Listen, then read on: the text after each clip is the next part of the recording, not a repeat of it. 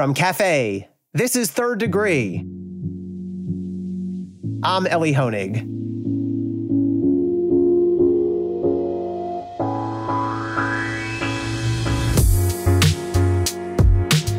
Welcome back to Third Degree, everybody. Another jam-packed day. The best thing that Donald Trump's lawyers did yesterday was to shut up. If they wanted it, they had up to 16 hours to present their defense case, but they only used about 3.5 of those 16 hours. And to that, I say, thank goodness. Their performance was just dreadful in every sense. And let me break that down for you.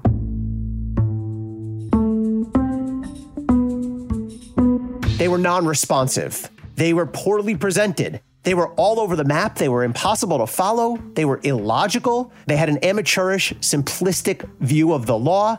And all of that is just the benign part. At one point, Trump's lawyer, Michael van der Veen, said, "You can't incite what was already going to happen." Yes, you can. Of course you can, especially if you were the reason it was already going to happen in the first place. And even worse than that, Trump's attorneys seem to serve two functions. First, the attorneys almost acted as these sort of deflector shields of ignorance. They seem to know nothing about their client, almost nothing about this case. Although, look, maybe that was genuine. I mean, in their defense, they just came onto this case a few days ago. At one point, the senators posed a question about what did Trump know and what specifically did he do in the wake of the Capitol riot? And the answer that came from the attorney was essentially, how am I supposed to know? You guys are supposed to know that. I mean, how are you supposed to know? He's your client. Now, was this intentional? Did Donald Trump sort of erect a wall, so to speak, in between him and his attorneys? Did he intentionally not tell them things so that when they went on the floor of the Senate, they wouldn't have any answers? I don't know, probably not. That sounds a little too calculated for me. But at a minimum, it was an inadvertent benefit of sorts. I guess there's a benefit in the impeachment setting to have attorneys who don't know anything about you. Even worse than that, these attorneys made outright misstatements of fact. Now, I don't know if these were intentional misstatements or just misstatements born out of ignorance. But at one point, the attorneys were asked a very important question: whether Donald Trump knew the Vice President, Mike Pence, was in danger inside the Capitol. The answer is no.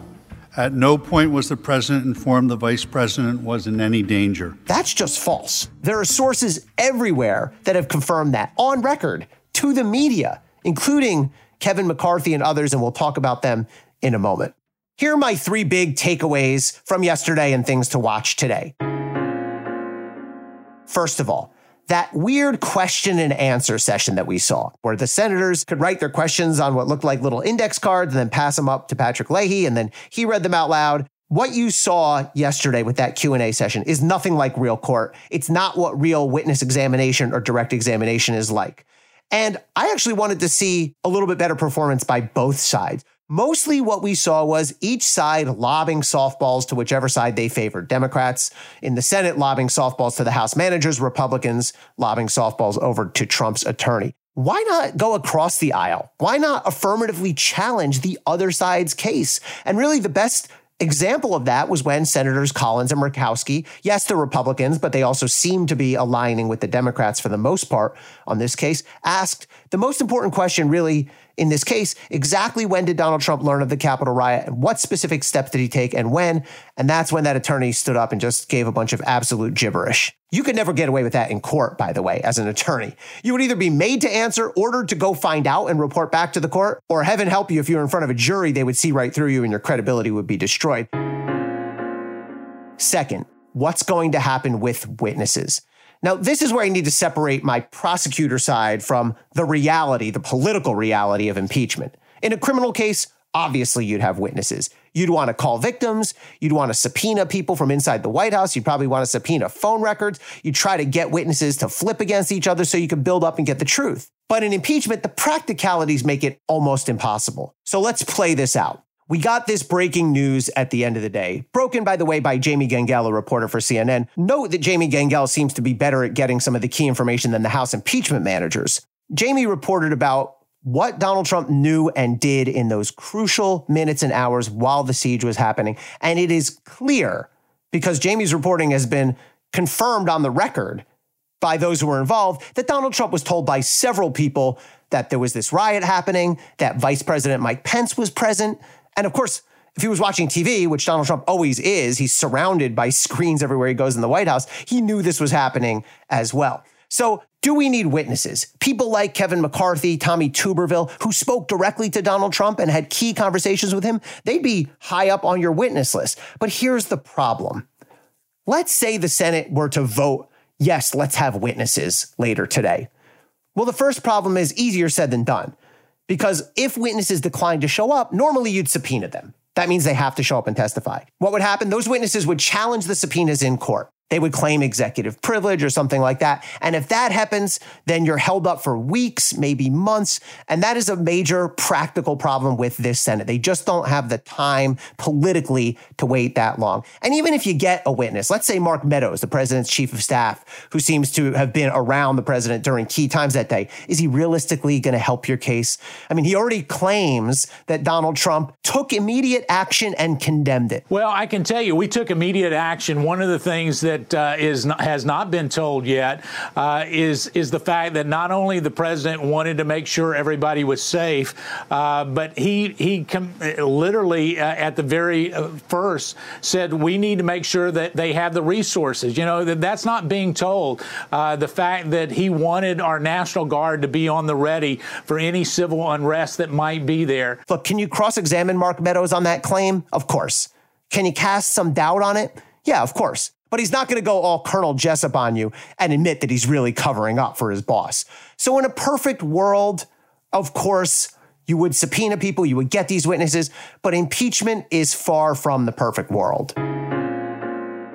And third, we are about to hear the closing arguments from both parties. I think it's pretty clear what we'll get from Trump's lawyers, really more of what they gave us yesterday. Grievance, attacks on the motivation of Democrats, misdirection, maybe a little procedural stuff mixed in. But the question is, what do you do if you're the House impeachment managers? And I did notice that the House managers, who were very disciplined in presenting their case, they didn't take cheap shots, they weren't diverted, they got a little more animated during the question and answer period. They seemed to want to rise a bit towards the level of intensity being shown by their political opponents. My advice to the House impeachment managers is, don't follow Donald Trump's attorneys into the muck. Certainly don't reciprocate. Don't go scorched earth. Don't go personal.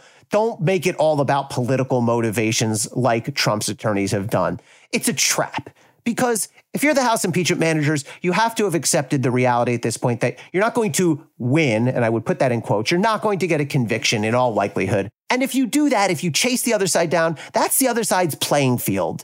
And it's a sideshow anyway. We used to struggle with this a lot when I was a prosecutor. When you're prosecuting a case, you want the jury's focus on the defendant's conduct and the facts. And often defense lawyers are trying to divert and cast doubt on the prosecution's motives and that kind of thing. And we would always stand in front of juries and say, please keep your eye on the ball. This case is about this defendant sitting right here and the facts of what he did. So it's always sort of a battle for focus there. And I see a similar dynamic playing out now. If you're the House managers, keep it focused on Donald Trump's actions, his words, before and during and after the Capitol attack, and that's it. They've been very disciplined so far. I think they're going to go back to that when they close. It's their only real shot to persuade anyone, as infinitesimal as it might be, and it's the best way to set the historical record. 100 years from now, no one's going to remember the video of various politicians and Madonna and Johnny Depp saying the word fight or accusations of political hatred. That stuff all falls away. They'll remember the Capitol riot. They'll remember Donald Trump's role in it. I think that's what you're playing for if you're the House impeachment managers.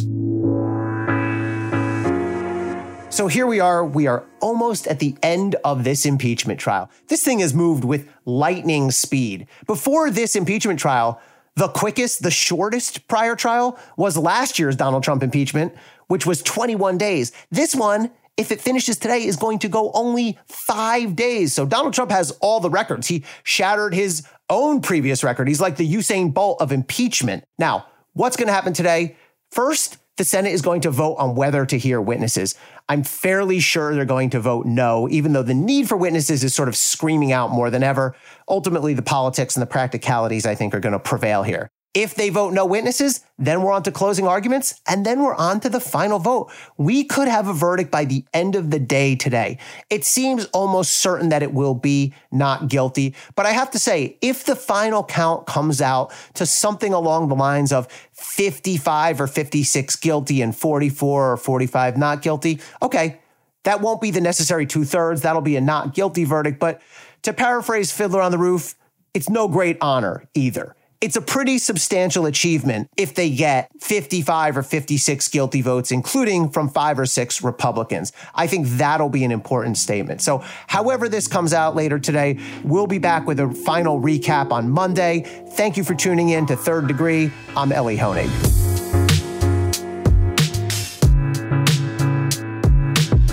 Third Degree is presented by Cafe Studios. Your host is Elie Honig. The executive producer is Tamara Sepper. The senior producer is Adam Waller. The technical director is David Tadashore. The audio and music producer is Nat Weiner. And the Cafe team is Matthew Billy, David Kurlander, Sam Ozer-Staten, Noah Azulai, Jake Kaplan, Jeff Eisenman, Chris Boylan, Sean Walsh, and Margot Malley.